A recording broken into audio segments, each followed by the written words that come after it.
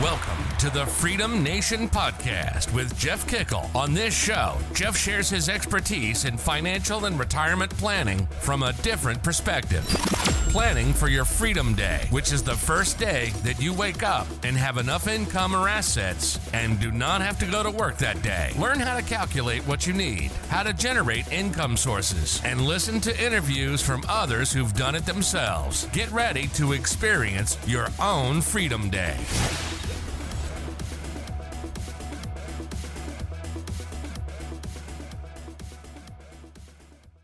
Hey everybody, it's Jeff here once again with the Freedom Nation podcast, and I am so excited today because I get to interview one of my friends who I think the absolute world of. We met probably about a year ago now, and she has one of the coolest stories you're ever going to find out about and has a really awesome podcast, and I encourage you to go to that. So my guest today is Reena Friedman Watts. Reena, good seeing you, my friend. Good seeing you too. I'm excited to be here. Thanks so much for having me. I know we've had so many conversations that we were like, crap, we should have been recording this. I know. I was thinking that. I was like, the best always happens behind the scenes. Yeah, exactly. Well, let's kick off. You have such a fun story. So why don't you tell us your story on how you got to where you are today? Yeah. So my story started off in the radio and television industry. I worked for a radio station in college. AM 920, WBAA, listener-supported public radio from Purdue, and I loved it. I found a love there in so many ways. I loved creating voice tracks. I loved singing over the music that I was playing. I loved just seeing what worked in a radio station environment. And so from there, I applied to WGN in Chicago, drove up from Purdue to Chicago, and thought it would be easy like college to just get an opportunity, but it wasn't. So I didn't get that job. But while I was there, I saw that Jerry Springer was looking for interns, and it was in the same courtyard, and I managed to get through security on the same trip. And and you didn't have to carry a chair in or anything like that. You just walked in normal. Walked in normal, told him I'd like to meet with the intern coordinator, got through security pre 9/11. And started 2 weeks later. I knew that I wanted to work in entertainment. I had always kind of loved singing and performing for my family. And they gave me that false confidence that I could do that. Of course, you wanted to work in entertainment, but you're like, I'm going to go to work for Springer. So it's like entertainment on steroids, but okay. Yeah, truthfully, it's funny because I interviewed there and I also interviewed for a stock exchange show in New York. Complete different experiences. Wow. And I was dating a guy at the time that was like, oh my God, you'd work for Springer? I was like, yeah, dude, I'm from Kentucky. Yeah. Like it. These are my people. That relationship ended, and the other relationship was just really everything that started my career. I mean, I loved the experience. I learned how to book stories. I learned how to pitch stories. I learned how to do budgets. And I really saw the behind the scenes, the making of TV. And it was the forefront of reality TV. Yes. Yeah. Talk shows is, I really feel like, where people started getting their 15 minutes of fame. And so some good and some bad for that, but some good, some bad. What people always want to know is like, what was Jerry like? Was it real? What are the stories that you remember? So I'll give you a little of that. Jerry was, the man, the myth, the legend. He, at that age for me, I was straight out of college. So I was 21, 22 years old. I was a baby. So for me, he was like up on this pedestal. He was a celebrity. I was nervous, honestly, to even pitch him the stories. Yeah. And he was so polished. He'd go out there. He would basically just ask who their names were. He told the same jokes and he wrote the final thoughts. That was like his wittiness at the end. Right. And he had it down to an art. He was a professional. He was a newscaster. He knew how to be succinct. He knew how to wind these people up. He knew how to make jokes. And he really took over for Donahue at the time. Yeah. Yeah. I mean, that was really that first generation of those kind of shows. And then you had the Geraldos and the Jerry Springers and Sally Jesse Raphaels and the Jenny Jones. She was in the Jenny Jones. I forgot about her. Yeah. Yeah. So it was a really exciting time to be in TV. And it was truthfully even before the internet. I worked there. So we were getting stories by people calling into the show, like the 1-800-96-JERRY number. That is how we booked the majority of our stories. And as I transitioned into the third season of working there, we were just starting to get email inquiries. And now I'm sure towards the end, it was probably all booked that way. It's just all through there or finding stories on the internet that they wanted to bring people on. And so for you, I mean, what was that like, as you kind of grew in that? What was it like dealing with that crowd of you were kind of herding cats in a lot of cases? That's exactly right. I mean, there were times where I would get called in the middle of the night and find each other from their stories. We would divide them up. We'd put a husband and a wife at one hotel and then the mistress at the other hotel, but they'd be hanging out with a story from another segment. And they're like, oh, well, they're staying at that hotel over there. And then they would find each other and the show would happen in the street. And then that was horrible. I mean, sometimes it required me going over there. Sometimes it required, a lot of talking them back into seeing each other the next day. Yeah. Well, and I think when I first got to know you, you had just had a chance to interview Jerry again, right? After about 20 years. Oh, my God. Jeff, let me tell you, getting to interview him and ask him what it was like and did he really understand what we went through to make that show happen? And how much did he really understand of what was going on behind the scenes? Because he would show up like 5 minutes before the show. And he's like, what are their names? Who do they want to be with? Who's I got gonna this. choose? Yeah. I'm good. And like he had no idea that we just spent like 90 to 100 hours that week, like getting these people to come. Trying to stop them from beating each other in the streets. And I'm like, this one had like a restraining order. Like we sent the limo to her house to drive from Georgia. Yeah. We couldn't trust her to get on an airplane. And some of the guests were scared to fly. They had never been on flights before. Sometimes they would take trains for 2 days to get there. I had a midget that I just recently reconnected with. We've kept in touch for like 20 years. And she reminded me that she took a train for 2 days to come be a guest on that show. That's how bad she wanted to meet Jerry. And that's a lesson. Like the guests who are huge fans of your show, they know the format. They know what they're getting into. They are wild. They are the best guests. That is awesome. So you worked there for how many years? I worked there for 2.5 years. So that was 2 full seasons and then the season opener into a third season. And what happened was I had a guest that said to me, after I produced this great show, so I thought, the executives were like jumping up and down and, people were tearing each other apart, which was what you got rewarded for. Yeah. He was like, how could you live with yourself? And I was like, dang, I never actually thought about that. Yeah. We were just making TV, man. Yeah. I was collecting a good check. I got the opportunity to live in a big city. I got to work on a major television show right out of college. I was living the life for a small town girl from Kentucky. And I was like, damn, I can get into the Producers Guild. I've proven that I can do this. I think it's time to hang my hat. I literally quit that day. I took the white box as a young 23-year-old and just thought, hey, this one came easy. I've gotten my fill. I've been living and breathing this job for the last 2.5 years. I think it's time to move to LA. Of course. So I tried one sales opportunity in between, but it was like a dial for dollars thing. And I knew immediately that wasn't for me. Yeah, it's funny. I thought like booking guests and booking vacation packages for executives would translate, but it didn't. No, totally different animal. Yeah, but you learn by trying things. So tried that. Then I moved to LA and with a guy I was actually dating at the time who I met at Springer. And he got an opportunity, I know, to work on this pilot for CNN. And it was, yeah, and he needed a production coordinator. So I was lucky enough that I got hired to do that.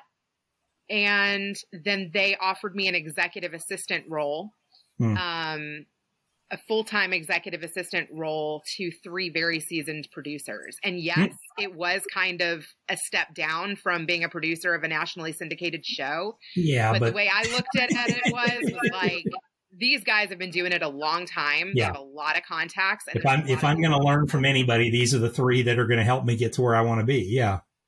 Yeah. And they were a family-run business. I've actually interviewed them on my podcast, the Kyoto Brothers.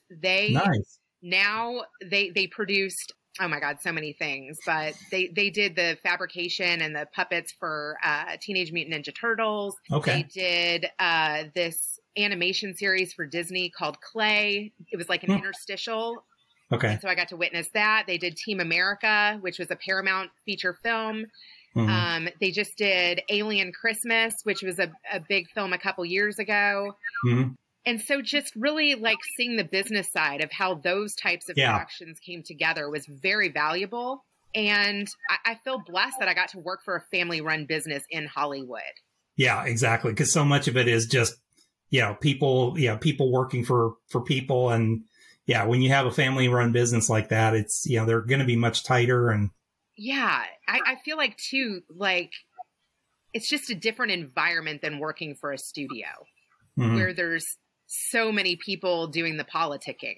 Like when you work for a family-run business, it's a different vibe.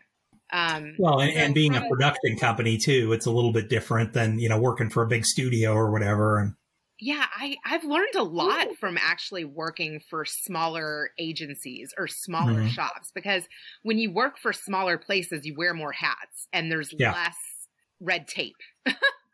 Yeah, that's the big, and you've got to be prepared. You know what? You're going to be doing everything. I mean, you're either going to be sweeping the floors or in a big meeting. It's what we do as small business owners.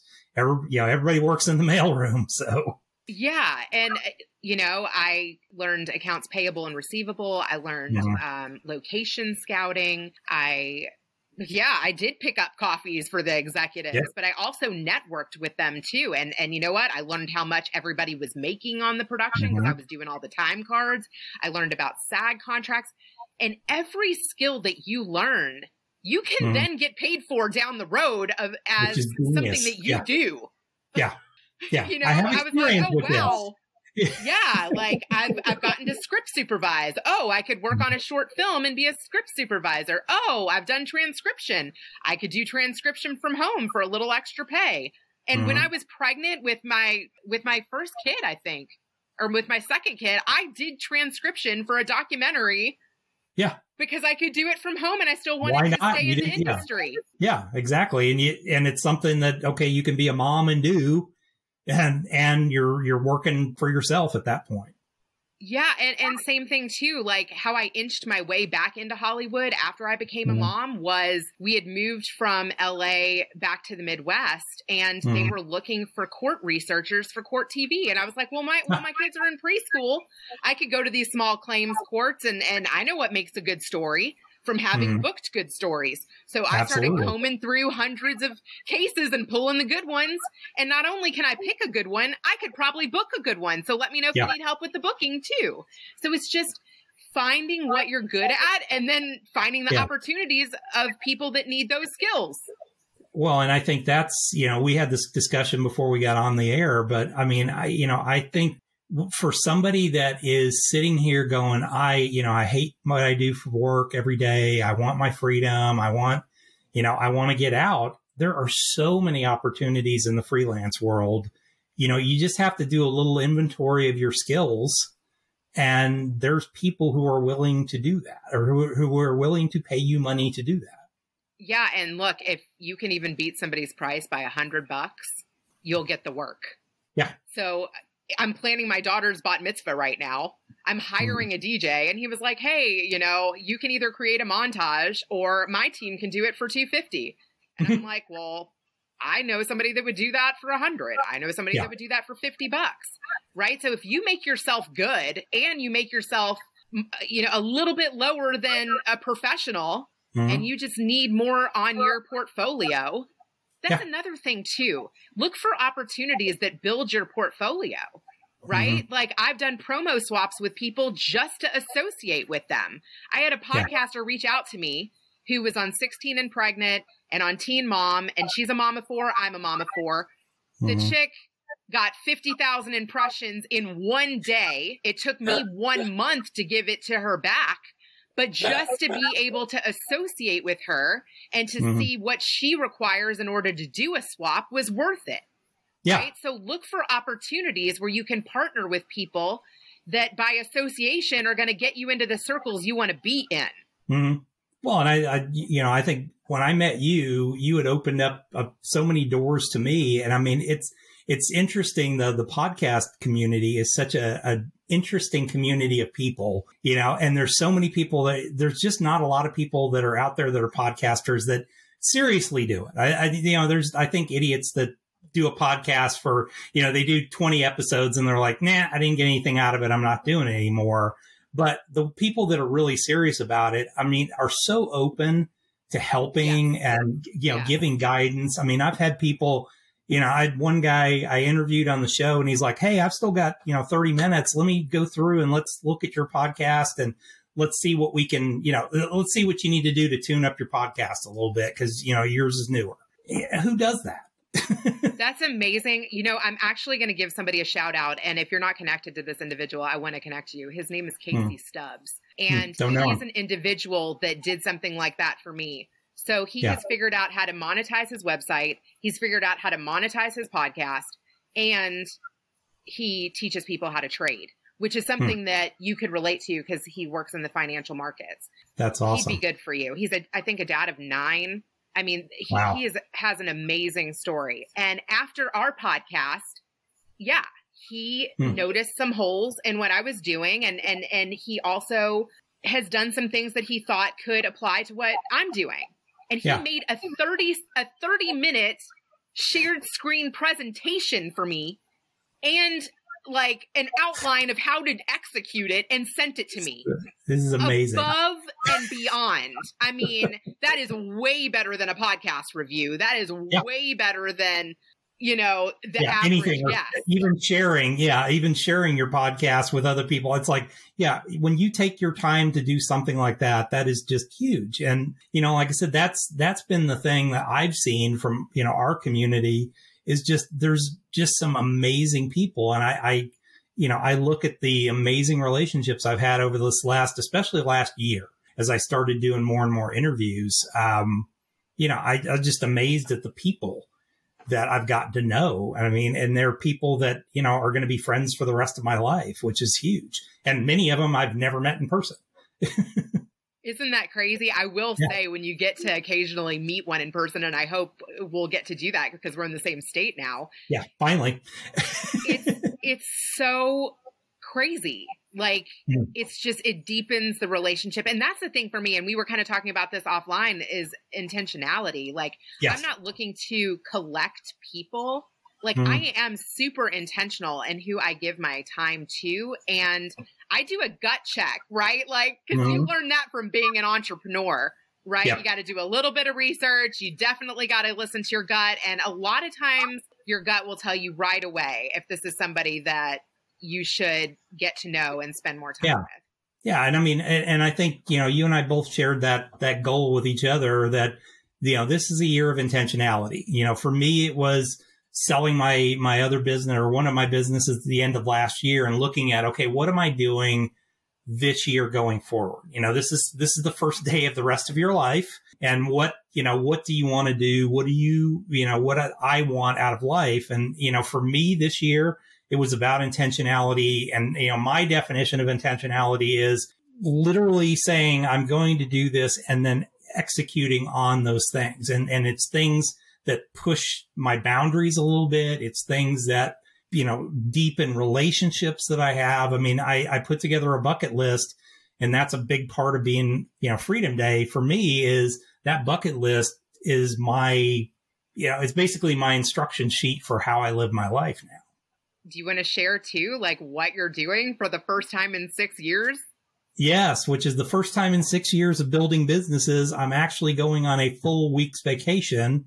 And one of our first bucket list items, my wife and I said, you know what? We want to do Valentine's Day somewhere outside of the country. So we're going to London for a full week and spending a week in London, kind of just living the London lifestyle.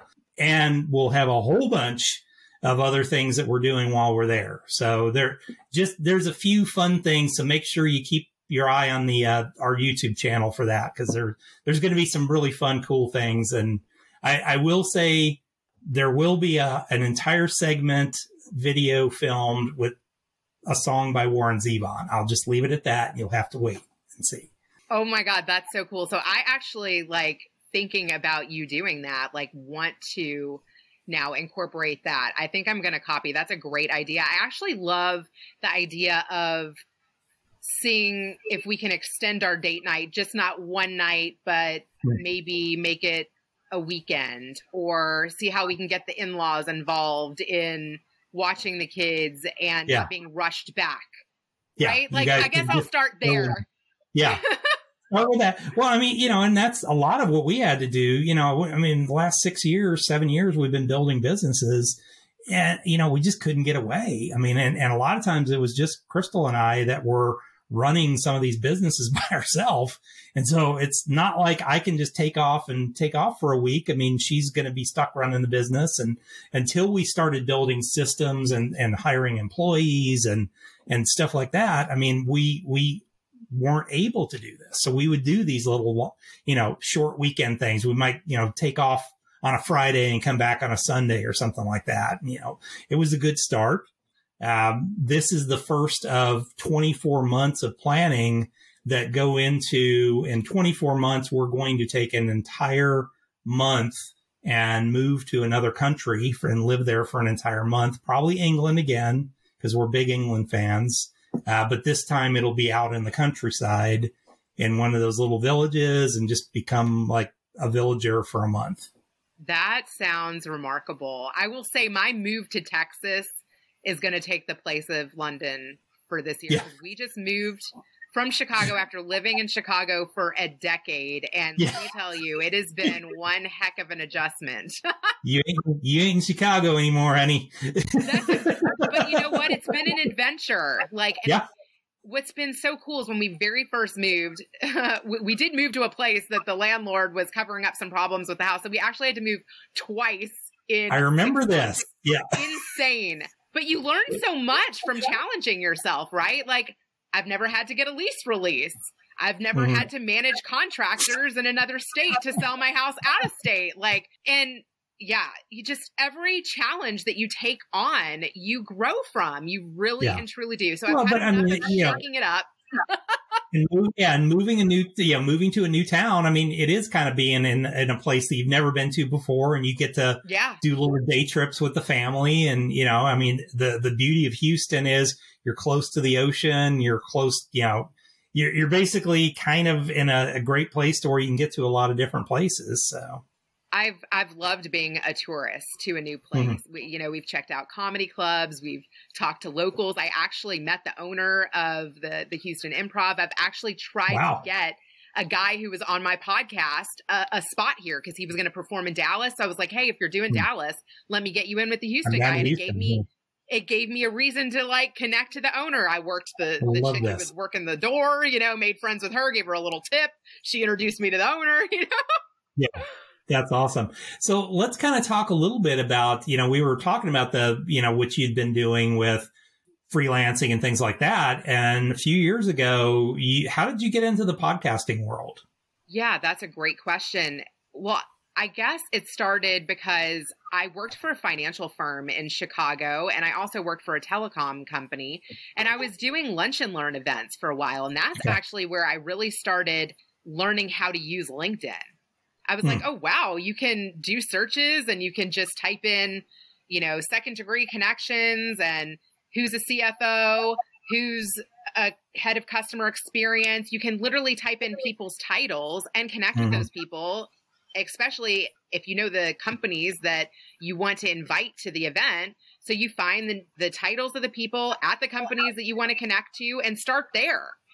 And it just was like so natural for me to do that. Like you connect with them, you say, hey, we have similar friends and interests. Let's connect. Then you get better at the pitch. You're like, oh, I actually know this person. You know what I mean? Yeah. And so I started learning LinkedIn and putting together these events and documenting the behind the scenes of these events that I was putting together, which then led to larger events. You know, you start small, then it stacks upon itself, then right? It kind of then starts coming. Not everything is like going from, college to Springer. It's you go from like outbound though to inbound. Yeah. Right? You go from you doing the outreach to then the people coming to you.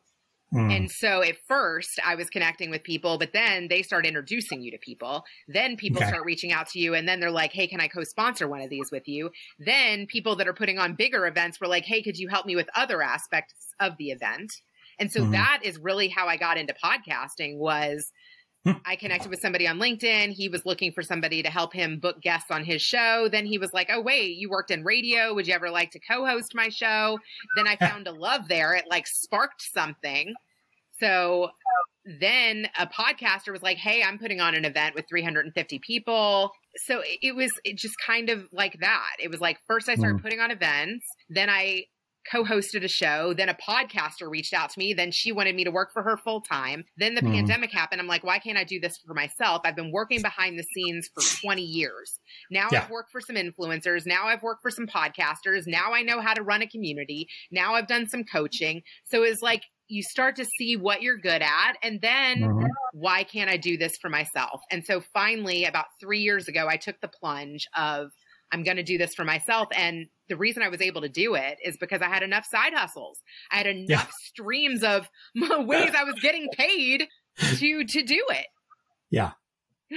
Yeah. But then began to focus on, hey, I really love this. And you've grown immensely over that time period. And I mean, had some really high-end guests on the show. It's unbelievable. But I will say, and this goes along with the theme of my show, which is called Better Call Daddy, is that he's always been my backbone. Like even my dad was an entrepreneur. My grandparents were entrepreneurs. I saw them pivot. I saw them struggle. I saw them constantly reinvent themselves. I saw them travel for customers. I saw them doing the time cards. I saw who they hired. It's in my blood. Right. And so, I would call my dad. How do I price my services? How do I take additional clients? How do I do better contracts? How do I not get screwed? Right. And my dad would give me great advice. And so then I was like, oh, wait, this advice could help other people. This is good stuff. I was like, maybe I should do a show where I share your wisdom with the world. And that's what happened. Yeah. And so how does he explain how he fits into the shows? Yeah. So in the beginning, I have to say, I was like, ooh, I want to do a show that's like shock and awe. Like, let me show my casting chops. Let me, have a phone sex operator and let me have a Jeffrey Epstein survivor. And, because I'm really good at reaching hard to reach people. But what I found is that those weren't the stories. I mean, they get eyeballs, right?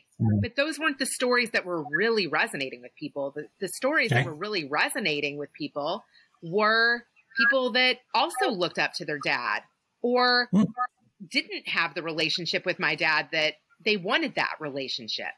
Yeah. So those were the stories I started leaning into was what dad communities can I be a part of?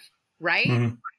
And so, or what other creators haven't told their personal stories? What other creators haven't told their dad's story? What other men issues could I cover? Like, what about a guy who grows up, and his mom's suicidal? What kind of dad does that make you? What kind of person does that make you? There's so many angles to the family element that I really wanted to like focus on intergenerational wisdom, childhood trauma, right? Yeah. Yeah. Often created by our parents. Right. And me as a mother of 4, like, how can I do things better? Yeah. Right. So I do feel like there's an entrepreneurship. He's absolutely hilarious. That's the funny. He's absolutely hilarious because he's got that East Coast wit. That. So my dad's a total character. I always make jokes that he's like the Jewish Tony Soprano. he looks like him. He wears a fedora. Like he kind of has got that New York vibe, even though he lives in Kentucky. Yeah. But he and tells he's lived it there like for it most is. of his life now. Yeah, he tells it like it is. He's a straight shooter. Sometimes I have to edit him a little bit, but he brings back, you know, that realness. And it's a relationship that can't be replicated, but it's also a relationship that so many people can relate to. Yeah.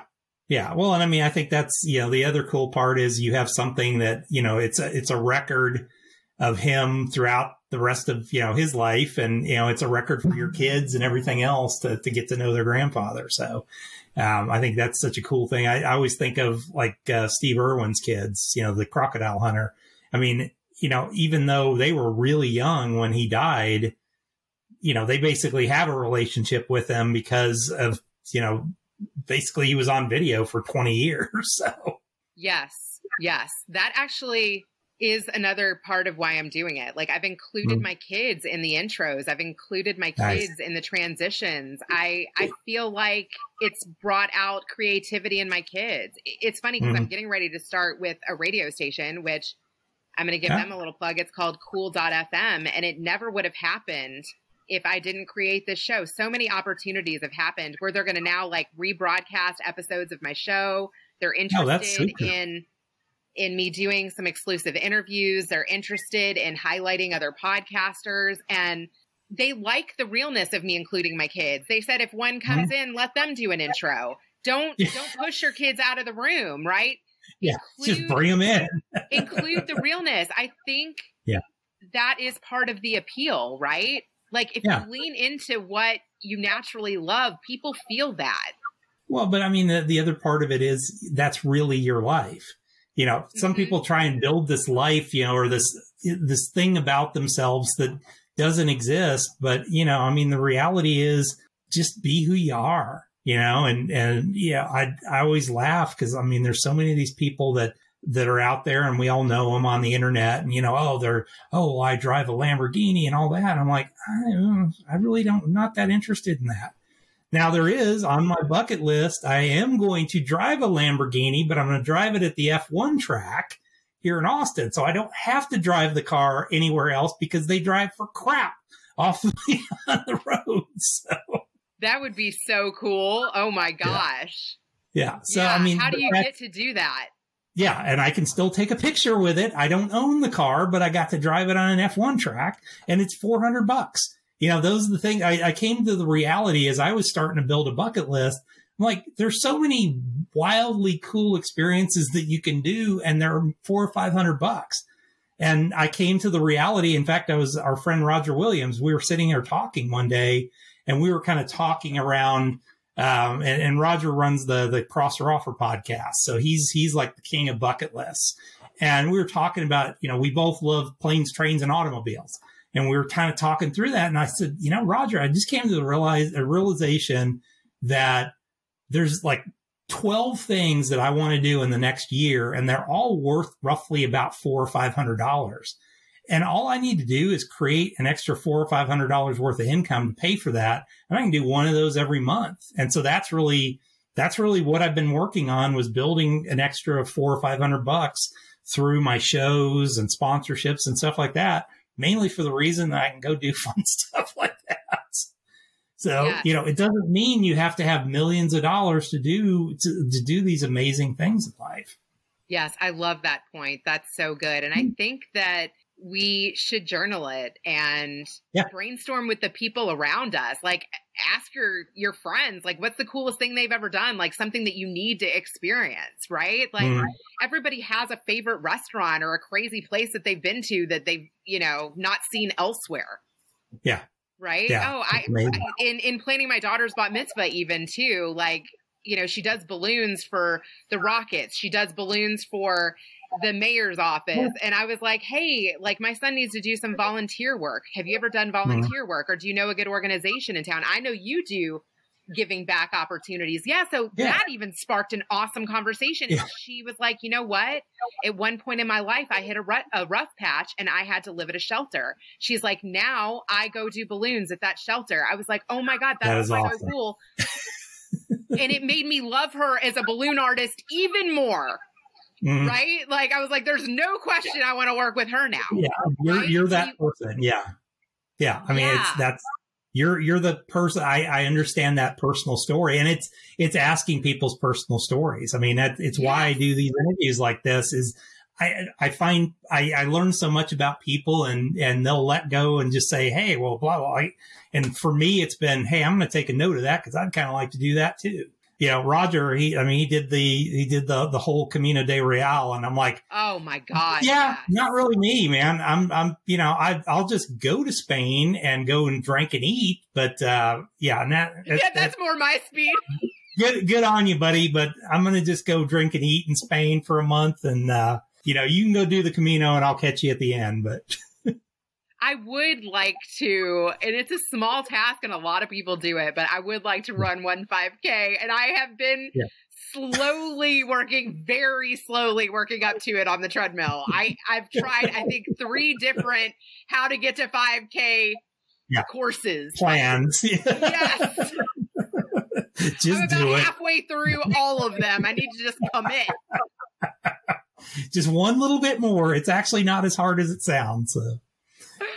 Man. All right, my friend, let's transition into the fast 5 questions now, because I can't wait to hear these. I know you are prepared for one. So you wake up in the morning, business is gone, you have $500 in your pocket, laptop, computer, place to live.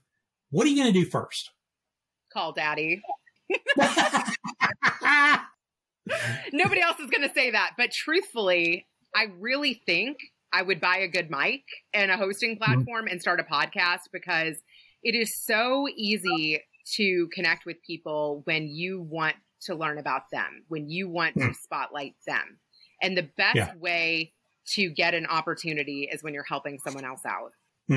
That's awesome. I love that answer. And $500, you can get a mic and a good webcam and you're ready to rock and roll. Yeah. All right. Second question. What's the biggest business mistake you've ever made? Yeah, this was a hard one. And it goes back to contracts. Yep. I have been royally screwed over by trusting people. It's just my nature. And it does not matter how enforceable that contract is. It's also a trust factor. Yes, you want to have a lawyer. There's so many people that don't want to operate via contract, but you have to insist on it. And it's so easy today with DocuSign. They've got to be willing to put it in writing and spell out very detailed what is expected on both sides. Yeah. And you realize it's funny, as I was selling my business and I was grousing the entire last 2 weeks of the year because the attorneys are bickering back and forth and all that. And you read the sales contract and it's like, okay, you said the same thing 14 freaking times, but you realize why that's so important. I mean, it was a large chunk of money that changed hands, and it's like, yeah, and the lawyer wasn't cheap, but well worth every dime. But I mean, the reality was, there's a lot of just things down the road that can be, could cause problems, and hiring somebody that can think through all of that, having an attorney look at it is just critical. I mean, and it's something that people don't do. They'll just put together a contract that they pulled off the internet and they don't have an attorney look it over. And then you're fighting, down the road, you're fighting all kinds of issues. Oh my gosh. So yes, that is something that I would say is that get clear on expectations, and it is worth the money to hire somebody who has your best interests in mind. Yeah. And if you don't do that, I mean, there's online resources. I use one through Legal Shield that's for businesses.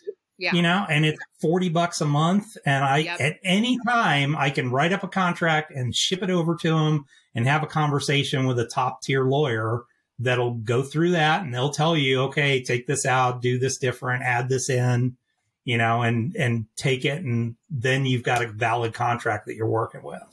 And it's honestly a red flag if somebody isn't willing to do it with you. Yeah. No, I just don't do business with people anymore. We were talking about that. I mean, I just don't handshake business deals anymore. I've gotten screwed too many times. Yeah. I've experienced it's that always a couple in writing. times. Yes, exactly. What's a good book that you would recommend for our audience? Well, it goes along with the lesson that I learned. It's actually a book called The Speed of Trust by Stephen M.R. Covey.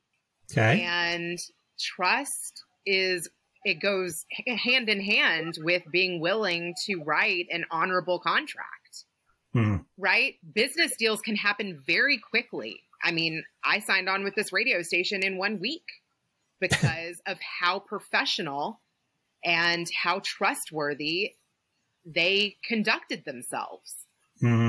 Right? So that's awesome. Yeah, I think it's really important to study trust and people that conduct themselves in that kind of manner. It was a really well-written business book. That's fantastic. Love that. What's a tool that you use in your business every day that you might recommend? Honestly, I was thinking when you asked that question, some sort of like recording software like Riverside or Zoom, because even when I'm meeting with somebody for the first time and we're just in negotiations and we're getting to know each other, you never know when there's like a good moment that could make a behind the scenes clip.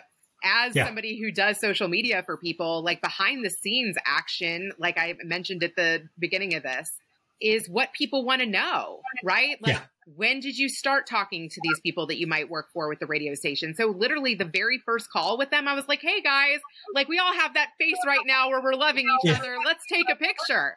Right. So I would say if you have an exciting opportunity that doesn't happen all the time or something that you're thinking could turn into something, take a moment and snap a photo or reflect on that.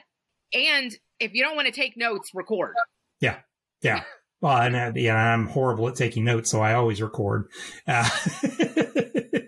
But how many times you and I have had conversations and we're like an hour later going, oh, shit, we should have recorded this because we had some great stuff. So I'll tell you on my podcast, sorry, I was just going to say, like, on my podcast, I hit record from the moment I connect with the guest till the moment we get off because, and I want them to know that too, because like I said, it starts off conversational, it ends conversational, and there's beautiful moments in just the conversational side.